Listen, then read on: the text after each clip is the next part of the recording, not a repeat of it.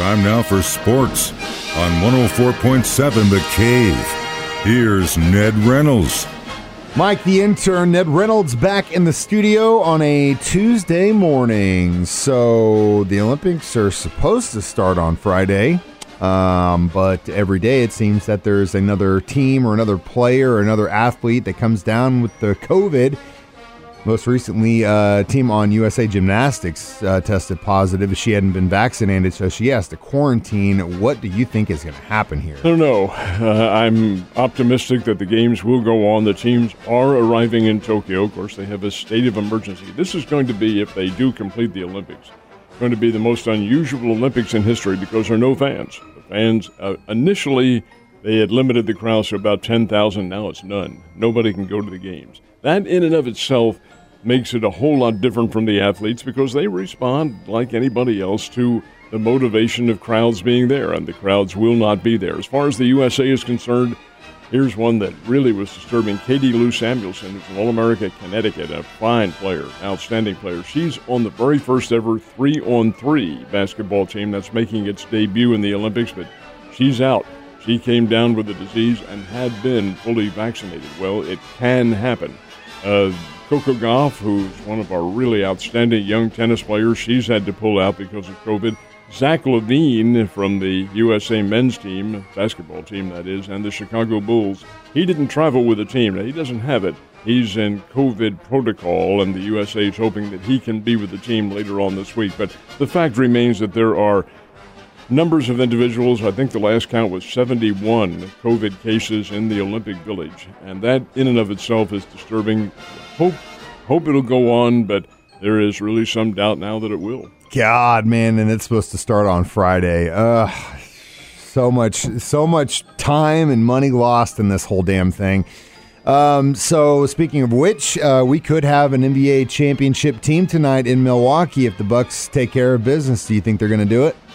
You know, I really do. I think they will. Of course, I picked the Suns to win this thing, but now I have to lean toward the Bucks playing at home. Milwaukee, well, all the teams are tougher at home, and the Bucks have played well. Giannis Antetokounmpo, who is their star player, is really coming into his own now and playing well.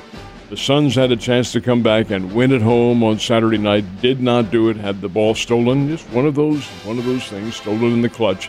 But the fact is that Milwaukee had the lead much of the game, much of the second half, and that in and of itself made the difference. So, yeah, I look for the Bucks to complete it tonight and win the NBA championship, and then 3 of the players, 2 on the Bucks, 1 on the Suns, head to the Olympics. And they've got to get there quick because that plane ride ain't short. Hopefully they don't get COVID. We'll see. You and I have a late night watching some basketball tonight, that's for sure. The Cardinals are in definite need of any kind of help they can get on the pitching side of things, and they are very close to have one of their studs back. Yeah, Miles Mikolas is probably going to start on a rehab, and his rehab more than likely will be in Memphis and not down here. And that's likely to start next week. He should be, or at least let's put it this way, he could be back in the Cardinals rotation maybe by as soon as first or second week in August. That would be a help. Mikolas has been a winner in the past. Now I'm wondering, do they really need him? Because the Cardinals got a great performance last night from a former number 1 draft choice, and that has to bode well for the future. But over and above that, the more pitchers they can get, the better off they're going to be, and it looks as though they will get one of their mainstays back before too much longer. You think that's a good sign he's going to Memphis, though, because it seems like he's a little bit closer? No. It really has to do with the availability of the team. If Memphis is home and Springfield is home, you go to Memphis because Memphis is higher level. It's AAA.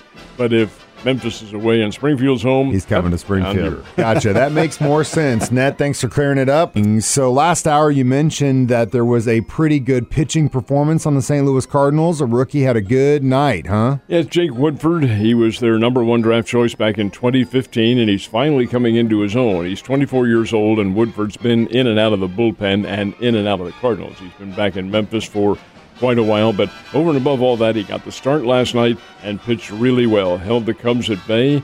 I don't want to be negative about this, but he had some breaks. but that's baseball, the nature baby. of athletics. You bet. You have to have some break. The breaks came because the Cubs gave him some breaks. The Cubs committed 4 errors in this game. 4 errors. That is not Major League Baseball. And the 4 errors contributed to some unearned runs for the Cardinals, but the unearned runs count. That doesn't make any difference. Meanwhile, Woodford was able to shut down Chicago. They couldn't really do anything with them, and the Cardinals get an 8-3 win. That's a very big win for the Cardinals. They begin a 4-game series with a victory, have 3 more with the Cubs, and then a weekend series with the Cincinnati Reds. And the Cardinals are closing in on them in the standings. Still 8.5 games back of the Brewers, but still a while to go. Still a while to go, but they are in a very important series right now, and they need to get as many wins as possible. So yesterday, news came out that the Steelers were interested in a veteran pass rusher, and while I was reading that article, it turns out he'd already visited the Chiefs, which was kind of like, oh, wow, okay, I had no idea they were even interested in him. Yeah, the Chiefs visited with him about a month ago, and they were mulling over the fact, we're talking about Melvin Ingram, who is one of the top, or was, let's put it that way, past tense, was one of the top pass rushers in all of football, 3-time Pro Bowl All-Star with the Chargers. And the Chiefs talked to him about a month ago, mulling over the fact that, do we sign him, do we not? The guy had a knee injury last year. Do we take a chance? Well, it's too late now. It's a moot point because he did sign a 1-year contract with the Pittsburgh Steelers. And that's a very big if, Ingram is back healthy, that really does help the Steelers on their defense. And it would have helped the Chiefs, too, especially now considering the circumstances the Chiefs are in. But over and above that, Ingram is no longer a focal point with Kansas City because he is going to wear the black and gold. You know, I wish there was a place, if you were a Chiefs fan, you could go to get all these questions answered about what's coming up for the 2021 season. Wouldn't that be wonderful? Wouldn't that be amazing? Wait, there is, isn't there? What's it? Wouldn't that be wonderful? That's from My Fair Lady. No, look at this guy and his culture. This is not My Fair. This is My Fair play-by-play. My Fair touchdown. Mitch, yes, of course, is going to be in town Thursday night with our Chiefs Happy Hour. If you haven't got your tickets yet, do it on our 104.7 The Cave app. Ned's going to be there. Art's going to be there. Always a lot of fun. And Mitch does such a great job in responding to questions. He knows all the answers. He's so in-depth with his knowledge of the Chiefs, as he should be. He's their play-by-play announcer, and Mitch is an old pro. I'm not going to cast aspersions on his age, younger than I am, but he's an old pro and has done for the last, I think it's 25 years, if I'm not mistaken, he's been with them, maybe even longer than that. Does a great job of play-by-play, but over and above all that, he does a great job of analyzing what the Chiefs are capable of doing. In his last years, he's been here for the last 4. This is number 4. Yeah, I believe this is number 4, yeah.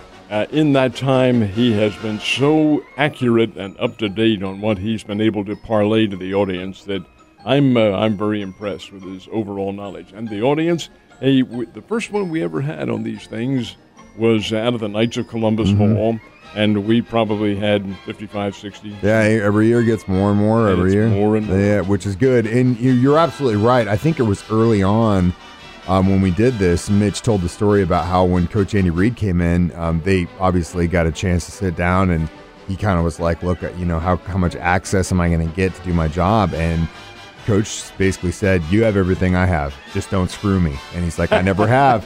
And that's why he has all the insight, because Mitch understands the game very well, and he also has the access so he can make his predictions. He sees what the coaches see, and then we get to benefit from that information. He plays it fair and straight. There's no question about that. He does try to be objective. When they do mess up, he's going to say it.